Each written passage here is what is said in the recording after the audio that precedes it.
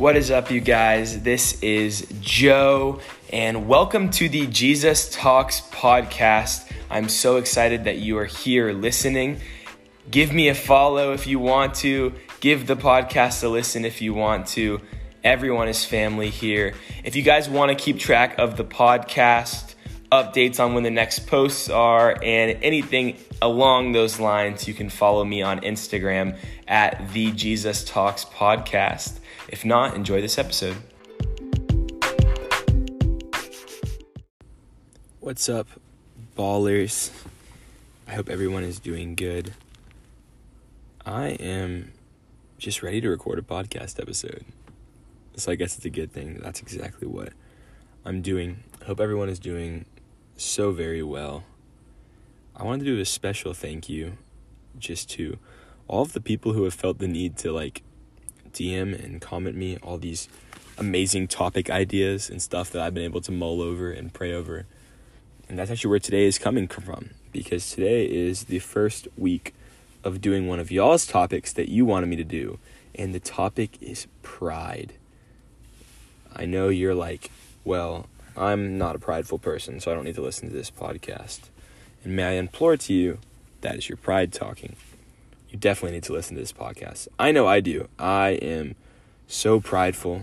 It's just something that the Lord has always just convicted me of so much because, man, it's just constant.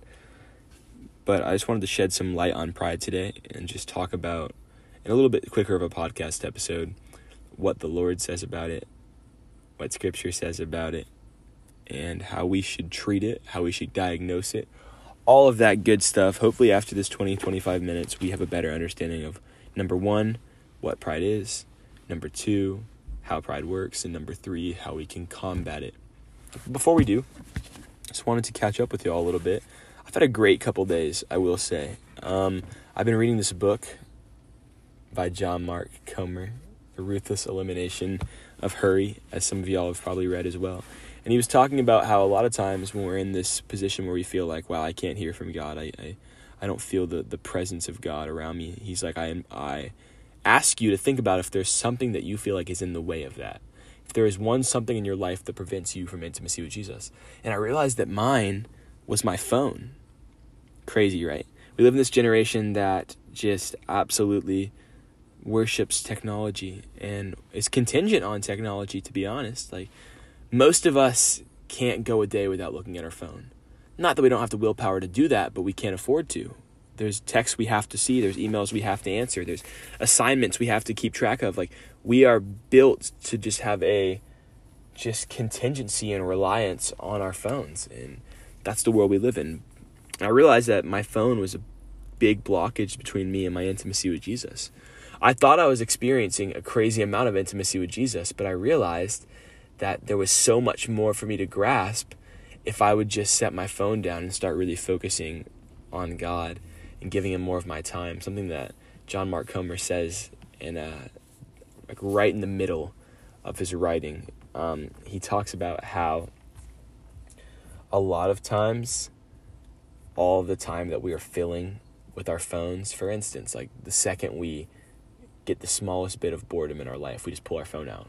He was like, imagine how many intimate and little prayer moments there were. He was talking about before 95, when there was no phones. He's like, when you're in line, when you're in a car waiting for, all you had to do was just time to yourself or time for prayer. Like, you don't have any other option. So he was talking about returning to that, and I think that's been good for me. So the last 4 days, to get to what I was talking about, I have just been not completely fasting from my phone, but I've just been getting a more emphasis on Jesus in my life and less emphasis on my phone. I've been waking up and just praying and spending so much time with him and getting a lot of things done before I even look at my phone, before I even turn my phone on. I know a lot of you guys already do this, and you're like, Joe, get with the program. But it's a new thing for me, and I can say that I've seen God work in some of the most incredible ways the last 3 or 4 days.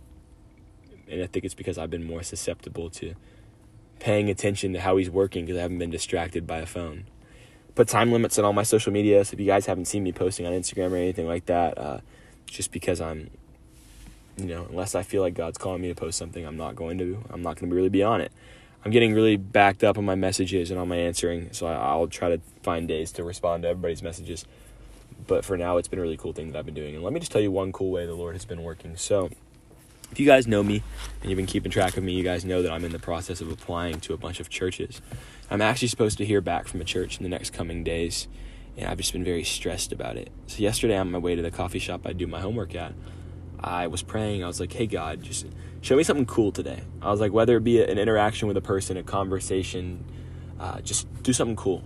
Within 20 minutes of being there, these two random guys I'd never met before at a coffee shop I'd never really been to before came up to me and were like, hey, man, like, we feel the need to pray for you. Is there anything that you need prayer on? And I was like, yeah, this job, I'm stressing out about if I'm going to get it or not. And they prayed over me. And that was just a small, cool moment, but wow. Like seeing God just respond in a way where if I'm like, hey, I'm not going to confine you to a 30-minute quiet time or to an hour and a half long church service. I'm just going to give you my whole day and be open to seeing you work my entire day with no distractions. Like, you'd be amazed how the Lord works. But without further ado, I want to dive into our topic today, and I don't want to waste any time in doing so. So we're talking about pride. Pride is the devil, as J. Cole said in his new album. And that is the truth, because I believe that pride absolutely stems from the devil. The devil has a unique way, and the enemy in general has a unique way of just taking the things that the Lord has meant for good and then twisting them for evil. So God gives us all of these gifts and abilities and talents and skills. And he's like, hey, I want you to use all these things to glorify me. We have to realize that we can't surprise God with the things that we do. Like, if you just play an amazing game, whatever sport you play, or you just preach an insane word, like, you're not going to surprise God. He gave you the gifts to be able to do that, and he knew you were going to use that. But you can amaze him, and you can glorify him, and that's what he wants us to do with our gifting. But the devil said, hey, if I can take these gifts, and I can figure out a way for you to continue to use them, but use them for the wrong reasons, then I've won. And that's what he does, because he gives us the ability to take pride in the things that we do. Now, it is okay to have godly confidence, and it is okay to, be happy about the fact that you have abilities to do incredible things. God loves that. But when you begin to do these things for the affirmation that you get, for the validation that may come, when you begin to forget about the main reason why you do everything you do, which is to glorify God, 1 Corinthians 10:31, then pride will slowly seep in. So the devil has taken something like your amazing ability to sing, which you've been using to glorify God on a worship stage. He has taken that and he has twisted it. So now when you're getting up there and singing, you're doing it so that people will clap for you. You're doing it so that people will congratulate you after and tell you how good you are. That's pride. Pride is the enemy of so many of the characteristics of Jesus. Humility, being a humble person. Pride directly opposes humility. Empathy, being an empathetic person. And I can relate to this as a 2 being 3. For the longest time, I took pride in my empathy. But you can't do that because they directly oppose each other. Empathy is saying, hey, what can I do for you? But then pride saying, what can you do for me? And oftentimes they correlate because I'm doing something for you, but I'm doing it to get some kind of gain for myself. Pride has twisted it. Pride just uniquely is able to twist all of these good things. So I guess the question would be, what do we do about it? Let me give you a precursor. We are all prideful. We are. Like, all of us are prideful because we were born into sin. We are imperfect. We are human. We have and are going to experience pride at some point. It may be very apparent. You may just be a very conceited person and you're always very outwardly prideful, but sometimes it's inward. In Psalm 12, David talks about these internal sins, these hidden sins that we don't even realize we're doing. Whether it be something that we do throughout the day that we didn't realize was sinful, or we just did it and we didn't even realize we were doing it, or we think it, we didn't realize we were thinking it. He's like, you need to repent of your hidden sin too. And a lot of times pride can be hidden sin. It can be hidden behind a good thing or a good deed. I could be doing something that outwardly looks amazing, but inwardly I could have been doing it because of pride. For instance, if I see a need or a task at church that needs to be done, I could go do it, and outwardly you're like, wow, he is a servant. he's doing so well for God. He's so selfless in how he picks up those chairs, how he cleans those tables. But if on the inward, I'm only doing that because I want my youth pastor to recognize me, because I want to get hired, because I want people to be like, wow, you're so good at, like, that is where pride comes into play. So a lot of times it's internal. So we have to recognize right away that whether we see it or whether we don't see it, we have pride. Now, we combat pride with humility. But before we get to that, I want to dive into scripture a little bit. In Psalm 75, this is a psalmist that isn't David. It says in verse 4, "To the arrogant I say, boast no more. To the wicked, do not lift up your horns." So the psalmist is addressing the fact that there is something that is called pride. So whether we want to agree with it or not, he's saying, hey, to the arrogant, boast no more. So there are arrogant people. That's already been established. Stop being arrogant. And you're like, well, yeah, no, duh. But I just wanted to bring some kind of verse in here to show you guys that, yes, there is something called pride and arrogance. It is apparent. We can't do anything about the fact that it's already there. So the question is now, how do we combat it? The same with anything else. Same with anxiety. When David talks about anxiety in Psalms, he doesn't say, hey, if you are anxious.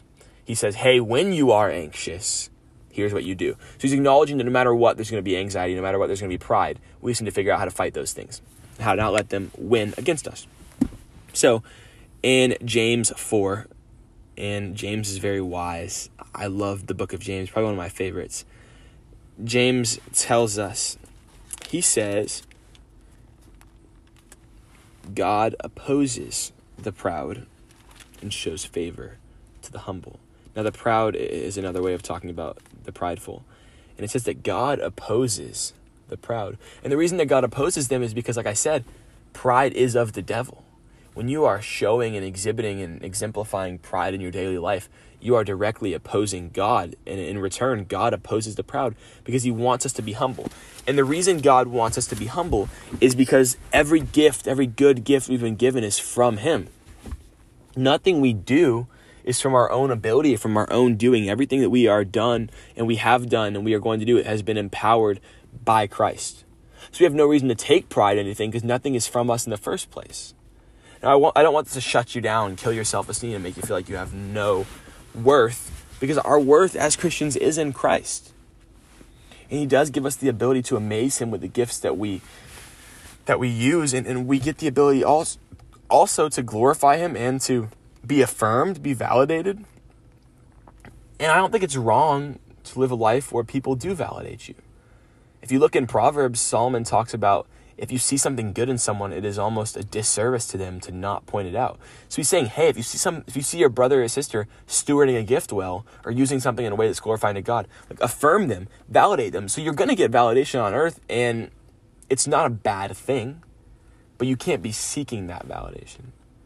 I think a good example is in John 2. I've used this story before, but not for this reason. There was a wedding in Cana, and Jesus is at this wedding, and they ran out of wine, right? Now, the servants are the ones that are in charge of delivering the wine to the master and then to the people at the wedding, as well as the bride and the groom. The bride and the groom are in charge of the wine, but the servants are in charge of serving the wine. Now, when Jesus turns the water to wine, he doesn't just do that and present it to the people.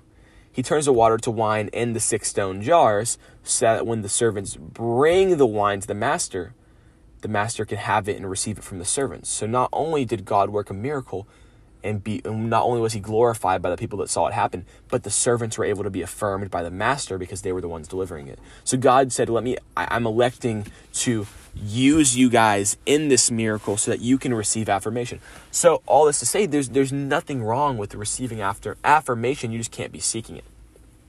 And I think when I think of pride, that is the biggest thing for me. It's the biggest thing for most people. It is, why am I doing what I am doing? Am I doing it to honor God, or am I doing it to receive validation from the world? Pride aligns with validation from the world, and humility aligns with servicing God. Because when we service God, we are doing it with no expectation of anything in return. His blood on the cross, his sacrifice for our sins, That was enough. He doesn't owe us anything else, because we didn't even deserve that. So we should never be doing anything to receive more validation, because we are undeserving of the validation. We need to live a life that is beautiful and pleasing to God, and we please him by being people of humility. So when we do great things, when we do things that we probably have the ability to take pride in, we don't, because we recognize that those things are from God. And his people are called to act a certain way, are called to uphold a character that we see directly from God. I want to dive over to 1 Corinthians 13, which everyone has heard. Everyone loves 1 Corinthians 13. And I want to read through some of the characteristics of Christ. And I want you guys to find alignment with these. So this is Paul speaking to the Corinthian church, and he's talking about love. The same way he's talking about love, he's talking about Jesus, because Jesus is love. Love is patient, love is kind, it does not envy, it does not boast, it is not proud, it does not dishonor others, it is not self-seeking, it is not easily angered, it keeps no record of wrongs, it does not delight in evil, but rejoices with truth, it always protects, always trusts, always hopes, always perseveres. Love never fails. Jesus is the same way. Like I said, these characteristics are of Jesus, just the same as they are of love. Jesus is a man that does not boast and is not proud. He's not self-seeking. And that's what pride is. You are seeking to do things that glorify you. And if you are trying to glorify you, you cannot simultaneously glorify God. You cannot have one foot in the cup of demons and then one foot in the cup of God, as it talks about earlier in 1 Corinthians. We have to be all in or all out. Part of being all in for Jesus is laying your pride down at the altar and saying, God, now that I have committed to living a life that is honoring and glorifying to you, now that I've committed to living a life that is going to be devoted to you, I have to lay down my pride, because pride is inward. Pride is about me. But everything that God does is external. It's about others. We are called to live that same way. In the book of John 13 and 14, when John is describing the events that happened at the Passover meal in the final hour, right before Jesus is soon to be arrested, Jesus has one last meal with his disciples. And in this meal, he says, hey, I have shown you guys what love is. Now it is your job to go on and to love one another. So he says, like, hey, your biggest command is to love others, not to love yourself. It's important to love yourself, but to seek gain for yourself before seeking gain for others, that's not what we're called to do. I worked at this camp a couple summers ago, and their motto was God first, others second, and I am third. It was this I am third mentality. And we need to have the same way, because a lot of times in our life, when pride is ruling, it is us first, others third or fourth, and then God like seventh or eighth. And we cannot function as a follower of Christ being that way, because people need to see Christ in us. And how they see Christ in us is they see us exhibiting character traits of Christ. And one of his biggest character traits is just, he's a God of humility. He's a God that cares more about others. It does nothing for himself. You think that he died on that cross to glorify himself? And in a roundabout way, he died on that cross to glorify God. What he did on that cross, that was for us. That wasn't for him. He didn't need atonement for his sin because he was sinless. His greatest act of love was sacrifice and was serving others, and ours need to be the same way. Pride will cause us to stop seeking to serve others unless we are going to be served in the process. I ask you a couple questions to end. Do you have the ability to do something just for someone else? You gain nothing from it. You may even lose from it, but it's just for them. And number two, do you have the ability to check your motives? I would stop you and say, check your motives. Let's think about that for a second. Matthew 6, literally verse 1. Make sure not to practice your righteousness in front of others. So it's saying when you do righteous things, and you do things that are good and honorable to God, why are you doing them? All of Matthew 6 hits on this, talks about prayer, fasting. I'm doing these great things that God calls me to do, but what is the purpose behind what I'm doing them? Because if the purpose behind why I'm doing them is a purpose of pride, then I've defeated the purpose of these beautiful acts for God. It's shameful And it's honestly awful that I could be doing something that is supposed to be beautiful and holy and glorifying to the Lord, but because I'm taking pride in it and I'm doing it for the wrong reason, he doesn't accept that. God will not accept the things you do for him that are coming from a place of pride, because he opposes the proud, like James says. So after this ends, I want you to have a moment with God. Commune with him. Meditate on this and think about, why do I do the things that I do? Why do I serve people the way that I serve people? Am I doing it in a way that is holy and glorifying to God alone? Or am I doing it to get some benefit myself, or only to benefit myself? Pride will corrupt what is good.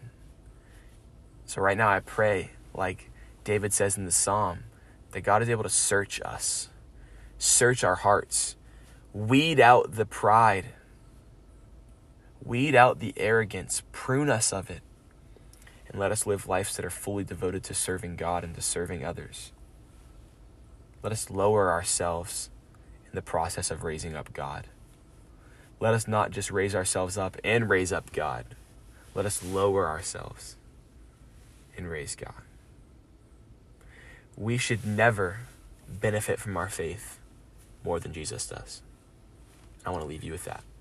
We should never benefit from our faith more than Jesus does.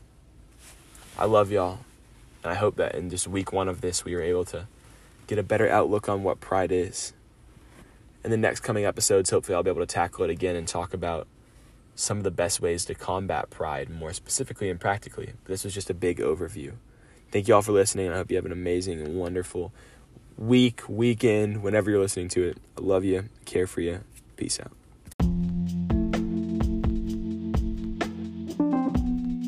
Hey, I am so glad you listened to my episode. Thank you. I appreciate your support. I love you. Jesus loves you. I'm praying for you. If you need any specific prayer needs or anything else, you can always DM me at the Jesus Talks podcast on Instagram. Have a great day.